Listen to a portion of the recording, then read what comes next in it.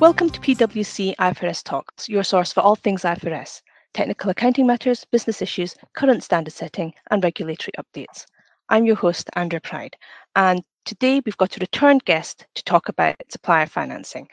Marie Kling is Global IFRS Leader for Financial Instruments and Financial Services at PwC. So welcome, Marie. Hello, Andrea. Happy to be here. Okay, Marie, so in recent years, we've seen an increased use of supplier financing, sometimes called reverse factoring arrangements. And these supplier financing arrangements have also made headlines recently as well.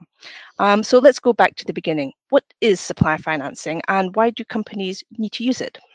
Sure, Andrea. So usually it's an effort to efficiently manage working capital. So companies are looking to extend the term of their trade payables. So typically I see it done concurrently, sort of with the establishment of a program with financial institution or a bank. And usually the supplier's finance arrangement kind of serves two purposes. So the first one is to act as the company's paying agent, so to pay the company's supplier on its behalf on the date the payables are due. The second leg is sort of to provide liquidity to the company's suppliers that seek payment before the due date. So again, there's usually three parties to these arrangements. So the supplier who supplies the good, the buyer, and the financial institution or the bank. Okay, so how does this affect the accounting and reporting? So these arrangements usually contain a variety of provisions, and some of these provisions may require a company to present the liabilities separately from trade payables. And that separate presentation can then have an impact on debt covenants or leverage ratios. Additionally, there's also a statement of cash flow implications that need to be considered. Okay, that makes sense. So I know back in December 2020, the IFRS Interpretations Committee issued an agenda decision on supplier financing arrangements. And as that was an agenda decision, what it meant was that the Interpretations Committee isn't going to be taking any action, but it has explained its reasons, and people are obviously very interested in those reasons. So can you tell us a bit more about that? Sure. So there were really four areas addressed by the agenda decision. The first one was the recognition of the financial liability. The second two areas were around presentation, first in the statement of financial position and as well as in the statement of cash flows. And the last area was disclosures under existing standards, so primarily IS1 and IS7. And we always come to disclosures last. That's But right. let's talk about each of those areas. So first, let's look at the derecognition, the potential derecognition of the financial liability. What's the issue here?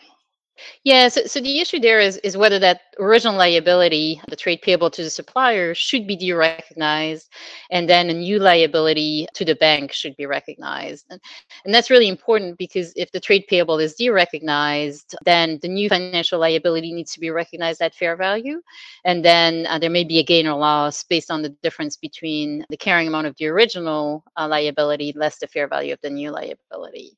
So what will need to happen there is that the entity will need to consider the derecognition requirements in IFRS 9 when assessing whether and when to derecognize that trade payable. And so at a high level, the derecognition rules sort of look at whether the trade payable has been extinguished.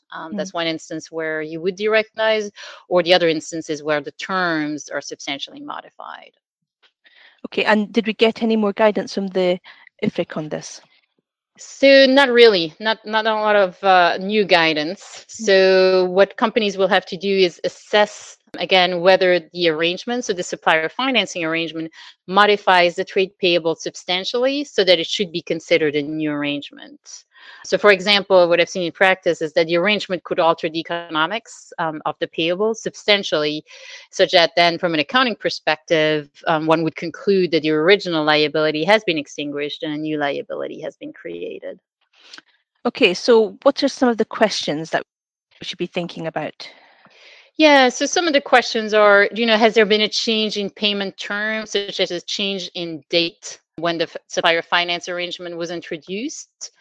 Does the arrangement sort of affect the timing of the cash flows? So with respect to the timing of payment, could also be early payment discounts, or the treatment of credit notes affected, and also is there payment of late interest, for example? Also, sometimes in those arrangements, we can see that a parent or another group entity entered into a joint or several liability. There could be cross-default clauses or guarantees that are entered into as well in conjunction with the supplier finance arrangements. Those are some of the typical questions that we would consider. But what's key to remember really is that the analysis needs to consider all of the indicators in totality. Now, while some indicators may carry more weight than others, it's important to look at it in totality. So typically, cross-default clauses or guarantees would be an important indicator pointing towards due recognition. So that would carry a little more weight maybe than other indicators.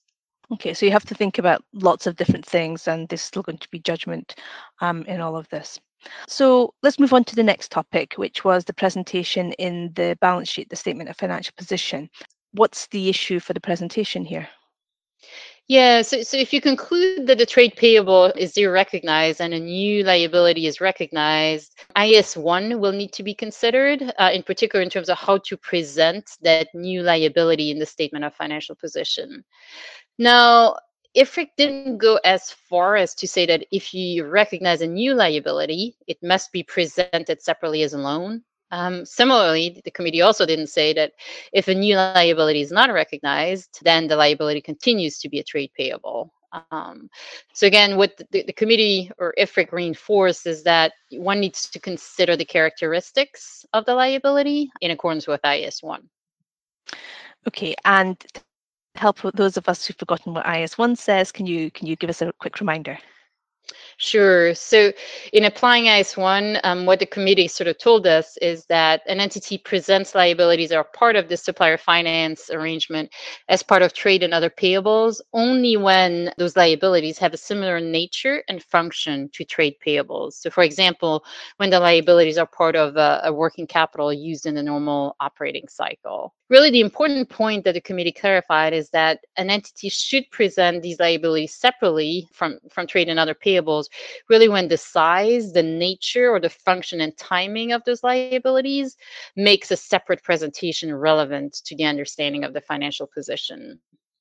So, personally, I continue to think that if the terms are changed such that a new liability is recognized, that's usually a strong indication that the nature and function of the liability now is sufficiently different to warrant presentation of something other than trade and other payables.